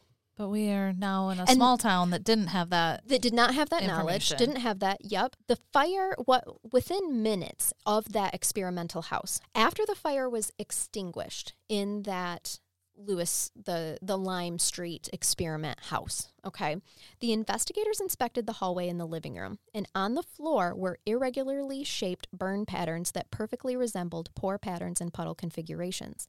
It turned out that these were classic signs of arson. These classic signs of arson can also appear on their own after flashover, which flashover is when it suddenly, it's like, have you ever seen Backdraft? Like, yeah. Where it just suddenly flashes because it's reached too high of a temperature. With the naked eye, it's impossible to distinguish between the pour patterns and puddle configurations caused by an accelerant and those caused naturally by post-flashover. The only reliable way to tell the difference is to take samples from the burn patterns and test them in a laboratory for presence of flammable or combustible liquids, which I want to remind you. Nothing came back on those. Nothing came back. Only at the threshold for mineral spirits. And if it's not clear, when I was saying the burn patterns and the puddles and all that, this includes the V shape. Okay, this experiment showed there were V shapes all over that house that they purposely set by the couch. So right there, we know the V shapes mean nothing. That is not pointing to a point of origin. I just wanted to make sure that I got that in there. Another thing that the investigators had an issue with was that Willingham was saying that he ran down the burning hallway without scorching his feet. Because remember, they asked him, did you put on your shoes? And he's like, no, he was barefoot. If the pour patterns and puddle configurations were a result of a flashover, okay, not an accelerant, because to the investigators, they're like, that means he was walking, with it. It wasn't burning as he's walking with it, right, as he's pouring this stuff. Hearst is like, Willingham had ran down the hallway without scorching his feet because he ran down before flashover. The fire wasn't there, and that's what he kept saying, was that it was full of smoke and that he could see the bright lights from the girls' rooms, and that's where the fire was. The rest of the house wasn't fully on fire yet. It was smoke and heat, but it was not the actual fire because flashover hadn't happened yet. And then when he broke that window and he let air in, flashover happened. Okay. And now the fire is everywhere. Yeah. Something else that they learned from the Lime Street experiment is that fire follows oxygen. The pattern, remember how I said that it went from the girls, from the hallway to the girls' room, down the hallway, took a sharp right turn out the front door? We now know from the limelight experiment, and Hearst knows this from all of his research, that fire follows oxygen. So when he opened the door, yes, it was like... it burned in that pattern. Mm-hmm. It followed the oxygen. When Willingham exited his bedroom, the hallway was not yet on fire. The flames were contained within the children's bedroom, where, along the ceiling, he saw the bright lights. Just as the investigators safely stood by the door in the Lime Street experiment seconds before flashover, where he was standing there, and he wrote about this in his experiment, that he's standing there right before flashover and there was nothing. It was just the smoke. Willingham could have stood close to the children's room without being harmed. Because remember, it's not quite on fire yet. In fact, up until flashover, levels of carbon monoxide can be remarkably low beneath and outside the thermal cloud. There was still enough oxygen for him to be able to breathe. I mean, he had smoke damage, in his lungs and whatnot, but it wasn't fully carbon monoxide at this point in time to not be able to get out. Mm-hmm. What he's saying is that his explanation is very plausible, to have gotten out of the house without burning his feet and without huge injuries, because the flashover happened when he was outside of the house. Hearst reviewed the video footage, and he was like, I I don't see where his 3 points of origin were at. And later, Fogg, now Vasquez, I will say, has perished. He is no longer with us. But Fogg was interviewed by Gran, the author of the New York article, and he actually told him that he saw a continuous trailer. So in other words, he saw a path that the fire took, like Hearst was saying, it's following the path of oxygen. He saw that. He didn't see 3 points of origin. He disagreed with Vasquez about that. But the prosecutors, nobody on stand ever asked him whether or not he agreed or disagreed with those findings. I see. And he just didn't give forth that information. Hearst reviewed the list of more than 20 arson indicators, and he believed that there was only one that had any validity, and that was the positive test for mineral spirits by the threshold of the front door. So he went looking through the case, like, what's going on with these mineral spirits?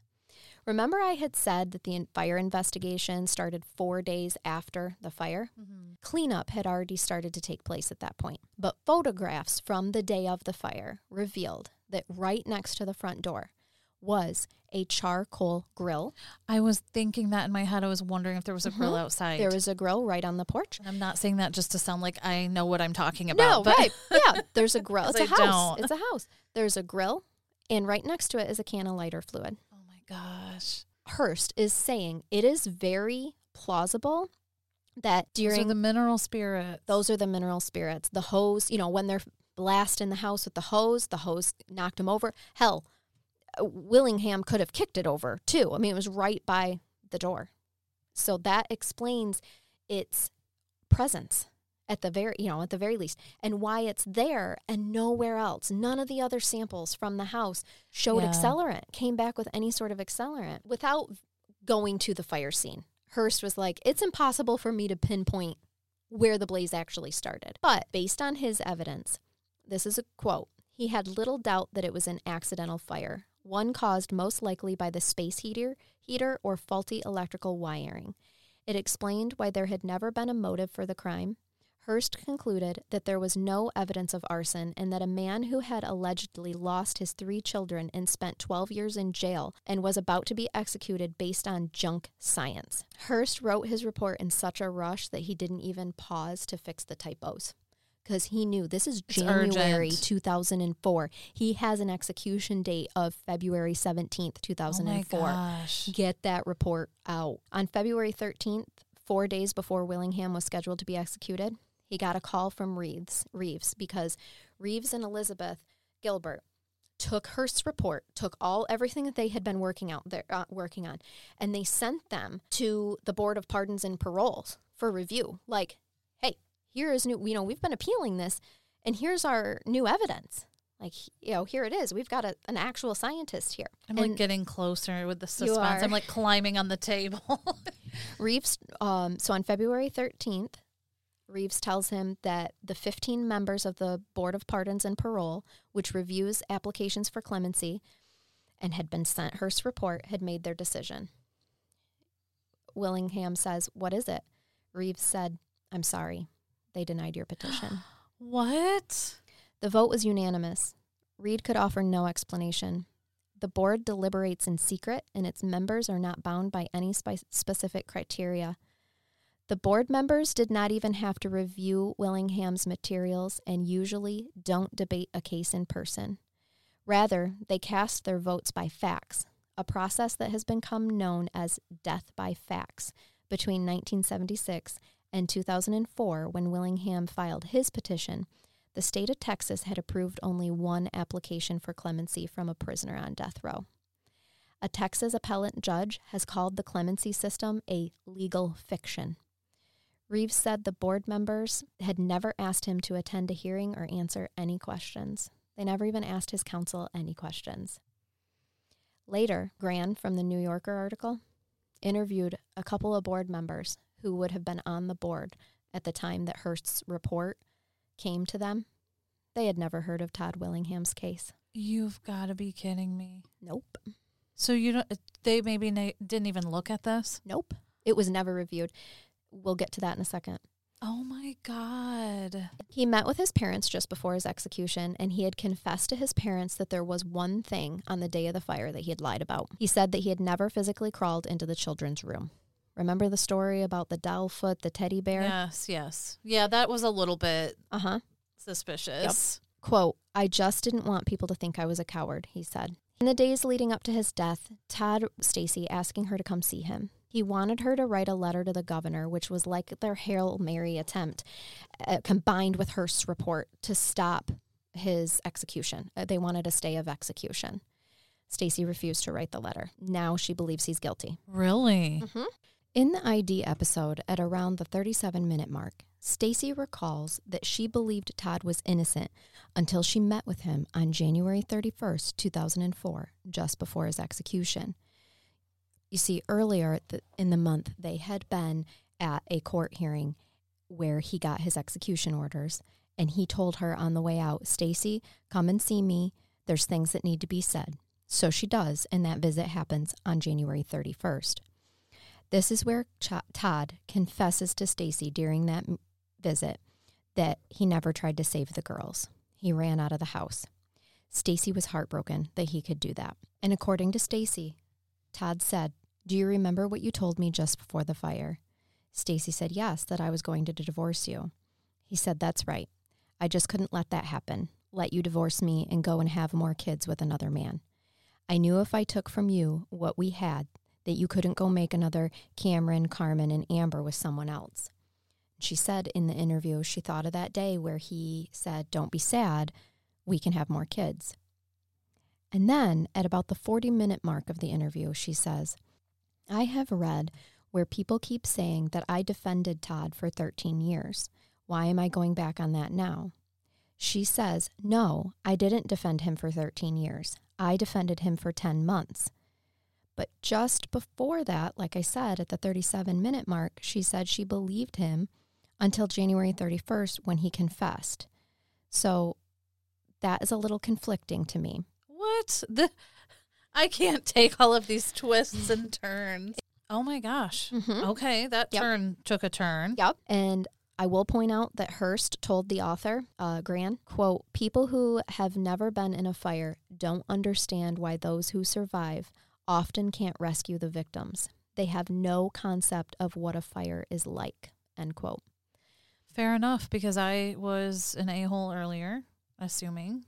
Yep. Why didn't he try I to mean, grab I wouldn't those call kids? you an a-hole. I'd say you were ignorant to the situation. I bet we've got firefighter listeners that can confirm for us that the general public have absolutely no idea the intensity that even the smoke and heat from a flame can do to a person. Mm-hmm. Willingham was too scared to see his children burning, and therefore he did just run out of the house. So he didn't actually try to go in the rooms? He did not try to go into the rooms. Or it was one room, right? It was just, yes, one room, with Amber being found on the bed, on his bed. He had no idea that Amber was even in his room. He woke up. It should be noted he was drinking the night before. He woke up.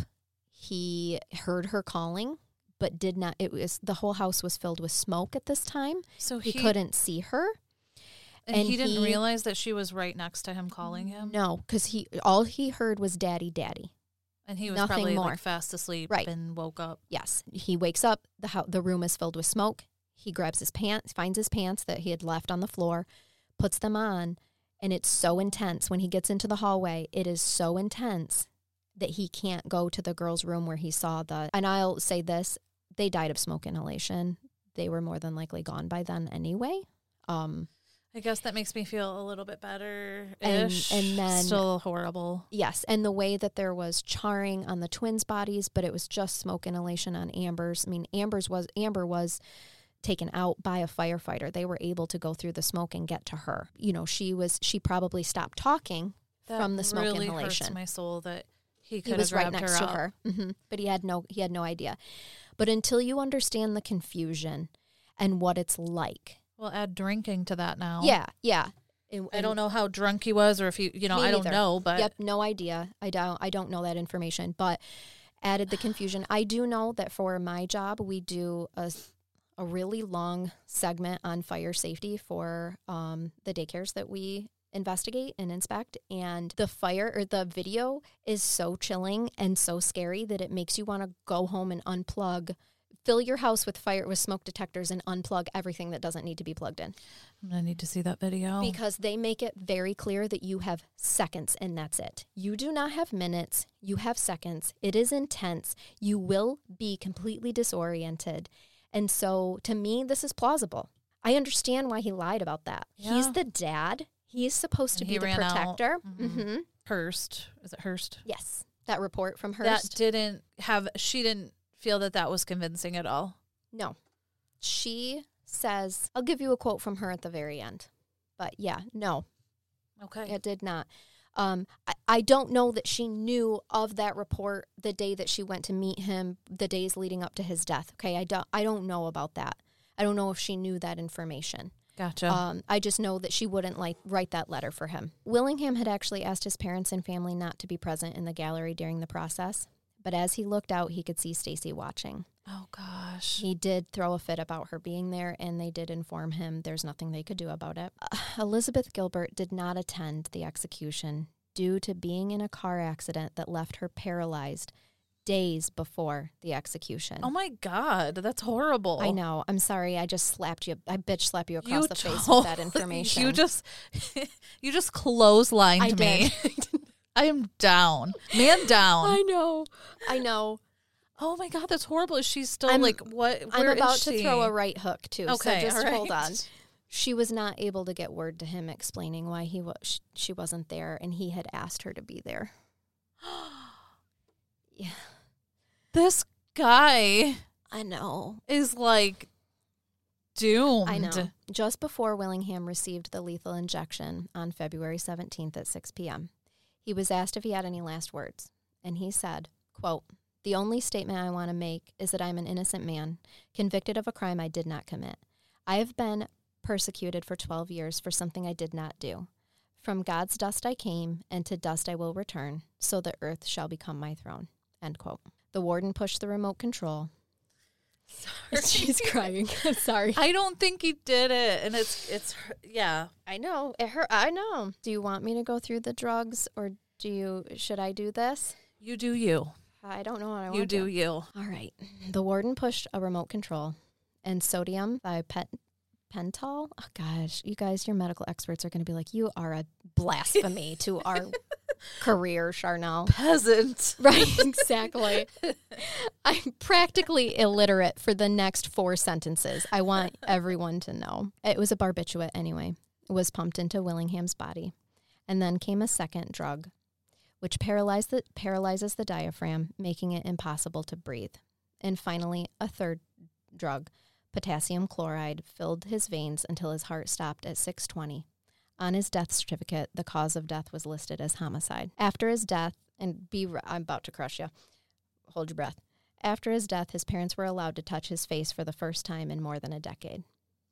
Later, at Willingham's request, they cremated his body and secretly spread some of his ashes over his children's graves. He had told his parents, "Please don't ever stop fighting and vindicating me." So, collect yourself over there. I'm destroyed. I know. That's so sad. We need to start a podcast that's happier. What's happened since? The Innocence Project obtained, through the Freedom of Information Act, all the records from the governor's office and the board pertaining to Hearst's report. The documentation showed that they received the report, but neither office had any record of anyone acknowledging it, taking note of its significance, responding to it, or calling any attention to it within the government. The only reasonable conclusion is that the governor's office and the Board of Pardons and Paroles ignored scientific evidence. That's a direct quote from Grand's article. In December 2004, some questions were raised about the scientific evidence that was used to convict Willingham. And this was basically started to be raised by different authors in the Chicago Tribune. They published an investigative series on flaws in forensic science upon learning of Hearst's report. Nearly 2 years later, the Innocence Project commissioned 3 of their top fire investigators to conduct an independent review of the arson evidence in Willingham's case. The panel concluded that each and every one of the indicators of arson had been scientifically proven to be invalid. Gosh. In 2005, Texas established a government commission to investigate allegations of error and misconduct by forensic scientists. The first cases that were being reviewed by the commission are those of Willingham and some other popular ones that were very similar to Willingham's. In mid-August, the noted fire scientist Craig Byler, who was hired by the commission, completed his investigation. In a scathing report, he concluded that investigators in the Willingham case had no scientific basis for claiming that the fire was arson, ignored evidence that contradicted their theory, had no comprehension of flashover and fire dynamics, relied on discredited folklore, and failed to eliminate potential accidental or alternative causes of the fire. He said that Veskel's approach deemed to deny rational reasoning and was more characteristic of mystics or psychics. Once more, Byler determined that the investigation violated, as he put it, not only the standards of today, but even of the time period. So he was wrong even in 9-1. This is the saddest thing I've ever heard. According to a 2004 study, this is from Grant's article, by the Center of Wrongful Convictions at Northwestern University Law School, lying police and jailhouse informants are the leading cause of wrongful conviction in capital cases in the United States. Because, remember Johnny Webb there? I do. There's some suspicion that he was a jailhouse informant. Yeah. I would say there's some... I would raise an eyebrow, for sure. Yep. 1 month after David Gran published his investigative article in The New Yorker, Stacy wrote the Fort Worth Star-Telegram that during that visit just before death, Todd Willingham admitted to her that he intentionally set the fire and murdered their children. And she admitted that she did lie on the stand for Todd. And she did the interview with Elizabeth Gilbert as well, still claiming his innocence. Remember she did that? Yeah. In 2000 era-esque? Mm-hmm. She says, and I quote in the interview, and you can watch it to make your determination for yourself, but she says, this is a quote from Stacy. I know Todd is guilty. You don't know the whole story. You don't know my life with Todd. But after watching this, I hope you do. This is the truth. End quote. I have a scientific mind. So for me, I believe the science speaks, but I think that Todd Willingham at that time and point in time in his life when he was a 23, 24-year-old hothead he was not a good person and he had a lot to work on. But this is a good reason of why we should all raise an eyebrow at capital punishment. Well, and let me just tell you how scary this is. So at the beginning of the case, you told me what the two arson investigators had said. Mm-hmm. And I'm like, yeah. Mm-hmm. I get it. Okay, that makes sense. He's guilty. But I don't know what I'm talking about. I don't know fires. Mm-hmm. I don't know anything. So you have to think of a jury or a judge or anybody like that. Mm-hmm. I mean, I'm not saying that they wouldn't know some things, but they're not experts. No, right. So you get somebody that's supposed to be an expert in there, and they're telling you, this is what the fire says. This is what happened. Yeah. You're going to be like, okay. Absolutely. Credible source. Yes. Just like I did. Right. This is why I didn't want to tell you terrifying. anything about the case. I wanted you literally to listen from that perspective. And do you see now what I mean about like taking puzzle pieces and putting them all together to paint a picture? Yeah, it's terrifying to think of how easy it is to tell somebody and make it sound like you know what you're talking about. Wrongfully convict someone. Absolutely. It's terrifying. There's more information too. Even I just didn't have enough time to fit it all in here. It will terrify you to know how many people. I don't want to throw stones at the state of Texas, but just because they're the focus of this case, I will just say that information, what came forward, but how many cases were just blatantly ignored. There was one where DNA evidence came back from a rape murder case. DNA evidence came back to show that the person who was on death row was not there. That wasn't his sperm. And the state of Texas was like, he could have wore a condom or didn't ejaculate. We got the right guy. And they executed him. Oh my gosh. Even though the DNA evidence was like, nay, this wasn't his sperm. That is so scary. And it's not just Texas. It's happening everywhere. It's not, well, that just goes to show, teaching moment.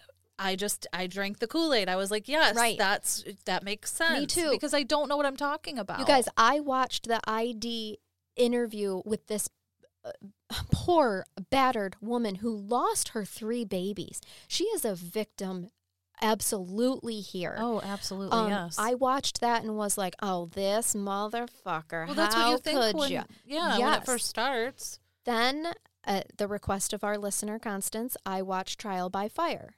And I was like, okay. Wait a second here. Yeah, I had some eyebrows. I was like, okay, is this just made for TV drama? You know, I'm like, I don't know how much of this is factual. So then I bought The New Yorker and I went digging and I went on this investigative tour with Gran and was like, holy shit, hold on. And I mean, once you start putting all those other pieces together and just what we've known from cases that we've covered, how many cases have we covered where the evidence seems to point one way and I don't want to bash police. I'm not going to do that. That's not what we're about. But it's good old boy club lack of correct training. You know, just like Hearst was saying, here's the problem. We've got old-timey folks teaching the new guys. What do you call it? Garbage science? Yeah, junk science. Yeah. Absolutely. Because until we know better, we just do as we're told. This is what we've always done. Yes. And that is what I think happened here. But there were numerous chances for this man's life to be saved. And for the death penalty, it has to be beyond a reasonable doubt. For a conviction, it has to be beyond a reasonable doubt. But certainly for the death penalty, and that is not what we have here. That's what blows my mind is that they were appealing it. They had new evidence coming in from someone that was legit. And ignoring it. And nobody looked at it. No, ignoring it.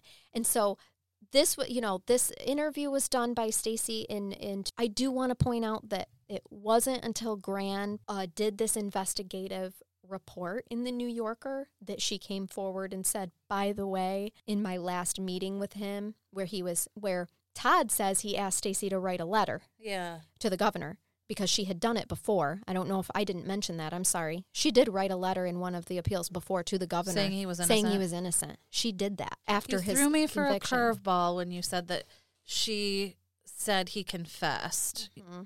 She openly admits in the interview that she lied on the stand for Todd, but that he was not innocent. Then she shares letters for the first time with the public on the ID episode, Evil Lives Here, as well, that she doesn't read verbatim. She begins it by reading, Dear Stacey, I hope this letter finds you well. Then she goes on to summarize it, to say that Todd was thanking her for the visit and that it was cleansing to his conscience. So she is saying that not only did he tell me face to face, but then he's admitting it in writing. To play devil's advocate and to look at this from a different perspective, though, it was not written in the words, I killed our daughters and I am guilty. So by being able to tell you that, I have cleansed my conscience. If those words were in that letter, I have no doubt that she would have stated that. Instead, he was thanking her for coming and letting her know that it helped him, that he cleansed his conscience, perhaps by apologizing for the time they were together, for abusing her, and for admitting that he did not try to save the girls and just ran out of the house. Perhaps that was the cleansing part to him, especially since it had weighed on him for so long that he had felt like people would look at him as being less than a man for not trying to save his children. Then she goes on to say, I don't believe what any report says. I don't believe any New Yorker. I believe what Todd told me. Now, there have been many who have questioned the validity of Stacey's statement that Todd confessed to her, especially since Stacey did not come out with this information until after Gran had released his article detailing Hearst's report in the New Yorker. So there's a little food for thought. That's Stacey's perspective.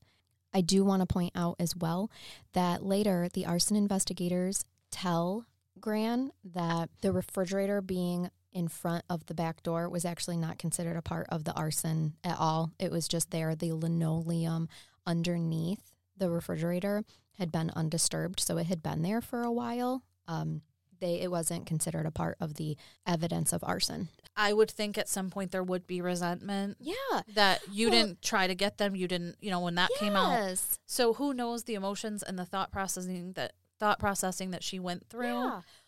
And then just think about it. Now you have half the world saying, holy shit, Texas, you killed an innocent man. And she's like, hold the phone. Todd's a lot of things, but innocent isn't one of them. And to her, he's not. He's an abuser. He was a piss poor husband. But that's a long jump to sociopathic murderer, someone who intentionally sets fire to his house with his kids in it because, he listens to Led Zeppelin and is cheating and abusive to her. Yeah. But in her mind, he's a monster to her. It's so hard, right? How are you guys all feeling out there? Is everybody okay? I am not okay, okay? No. I'm going to tell you my opinion, which means nothing. Please enlighten me. Regardless of her saying that he did it and he confessed, I don't think he did it. I don't think he did. I think, and I don't go that way often. Me neither. In the science, I think at that time he was a real shitty person. And I don't want to minimize. And I absolutely believe that he didn't go into that. He was disoriented. That he was too scared to go and try to save the girls. 100% believe that. But I'm also not going to cast judgment because heaven forbid I'm ever put in that fucking position. My God, I don't know what I would do. I'd like to tell you I'm going to try like hell. But like Hearst says, people don't know what it's like to be in a fire. Absolutely. And I don't want to pretend to know what it's like. It's I hate to even think about it. It would be horrific. Right. He was labeled from the beginning because he wasn't a stand-up guy. And I get that. I don't think what he did was okay. The way he treated his wife. He said you have no soul if you're going to beat up a pregnant woman. Right. That's yes. But I don't think he did it. I really don't. And his family does not believe that he did either. And which I think is very I can't typical. say, if I had found out that my husband at the time was drunk or had been drinking and ran straight out and didn't try to save my babies, I would probably have some opinions of him. Yes. Absolutely. So, and I'm not, like I said, I'm not trying to pretend to know what her thought process was or what she went through, but where you might be at. Still, even her saying that, I just don't. I think he's innocent. I think an innocent man died. Mm-hmm. No, I agree with you. And you know what this case taught me too? Before researching this, I would probably, if you had said, "Are you for the death penalty?" I would have been like, "Well, in murder cases where you can completely prove that the person has murdered them, yeah." I have completely changed my entire. I've learned and grew from this episode. Oh, I should give you more information on Elizabeth Gilbert. It did take many, many years, but through determination, she is taking steps again. Really? Mm-hmm. That's amazing. And she still uses Todd as her inspiration. I'm not going to lie. Yes, he started out as a pile of crap. Yeah. Okay. Yeah, he was a steamy pile of dog shit. But it does tug your heartstrings a little bit that he wanted her there and he didn't know why and he died without. Yep. She couldn't get the word to him. I know. That sucks. Me too. Especially because, like you said, I think he was a shitty person, but I don't think that he murdered his 3 children. I don't either. I really don't. Well, and especially, I get it, Hearst, that sounded legit. Like, he has his opinion out there, but then there was other opinions, too. There were. That said the same things, like, no, this was not arson. Right. That's just it. There's so many other people confirming and have since then. Experts, real experts. Yes. With PhDs. Yeah, it's like, Hearst did his report, and then some others are like, they did. Yeah. They confirmed. Yep. So that's where I'm just like, I don't think he did it. I agree. Well, and then when you talk about the trial incidences where the people who deemed him a sociopath had never even talked to him or evaluated him. And one had a master's degree in, family. That's like me going up there it and is. saying, it's either one of us. Yep. Yes. Skulls. I do declare. Yeah, exactly. Snakes and skulls. I have like the little, the glass. The monocle. Thing. Yeah, the monocle. Yes. Oh, yeah. Whip that monocle out. Are you ready for a brain bath, my dear? I am ready. I need one. I do. I am going to do a Florida one because, Florida is like our rock. I love Florida. At the end of Shout out to Floridians. We can count on Florida for some good stories. And I'm grateful. Send them our way. All right, here's the title of the article. This is from, funnyordie.com. Oh, okay. I'll take it. Yes. And the title is, Someone Stole an Entire Driveway. In Florida, obviously. That's what it actually says. Yep. I need details, please. A woman named Michelle Wright returned home Tuesday night and found her driveway missing. Apparently, she pulled into her house and noticed that the whole thing was gone, and she felt a huge bump where the driveway should have been. Witnesses saw 2 men digging up 300 square feet of bricks while she was gone for the day. The thieves loading bricks up into a pickup truck weren't at all suspicious because there were other workers building a barn on her property. Wright's driveway was taken, and yet her fine jewelry and the money that she stored under the mattresses were untouched. Wow. We just want the bricks, ma'am. The article goes, Florida, what are you? I love it. Me too. Oh my gosh. Could you imagine coming home and your driveway is gone? That is the most random ass thing. I don't to be even stolen know if from I'd you. be mad. I just would have questions. Listen, but at the same time, bricks are expensive. Have you ever priced a brick? I haven't. What the shit? But obviously somebody knew, like, hey, we can't afford. We need these bricks. We're building a chimney and we're not paying for it. We are building our fort. This woman has It's bricks. gonna say no girls allowed. And we've got to get it from... We need these bricks. She's got 300 square feet of bricks. It's not even that many. Someday, you all are going to see me out there writing these articles. It is my dream. I've said it before, I hope and I that will say you it can. again. Then we will feature them on the... Oh, absolutely. I'll be like, this is direct from Amber's desk. Yeah. She's out there in the trenches getting the stories. That's right. I will do it. Oh, gosh. Okay, you guys. So, hey, please give us a rate and review. I never I remember love how what the you fuck just I'm trying said to that. say. Like, you caught my attention. Like, oh, what is What it? What is it? This just in. Hey. Please give us a rate and review if you can.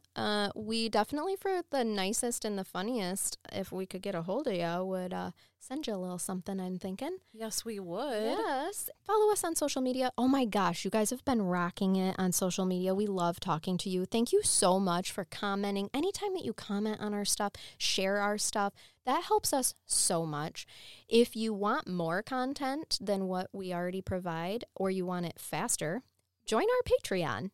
Come join us. For $3, $5, or $10 a month, the low price, you can get early access to all of our episodes. When we do part 1 and part 2s, you get them right together. And you get more of us, outtake episodes, all kinds of fun crap. Feel free to do that. Join crimecuriouspatreon.com. And you can email us case suggestions or... I don't know where that came from. Please don't cut that out. All I was trying to say was you can send us brain baths. Yes, too. we love to get extra brain. We do, baths. either through Facebook or crimecurious@yahoo.com, whatever. A case, a story, your own brain bath, whatever. Even if it's something funny that happened to you, give it to us. Yeah. Stop hoarding it for yourself. Let us share with the people. Yes. All right, you guys. And so we will talk to you again on Thursday then. Yes. All right. Until next time, bye-bye. Bye.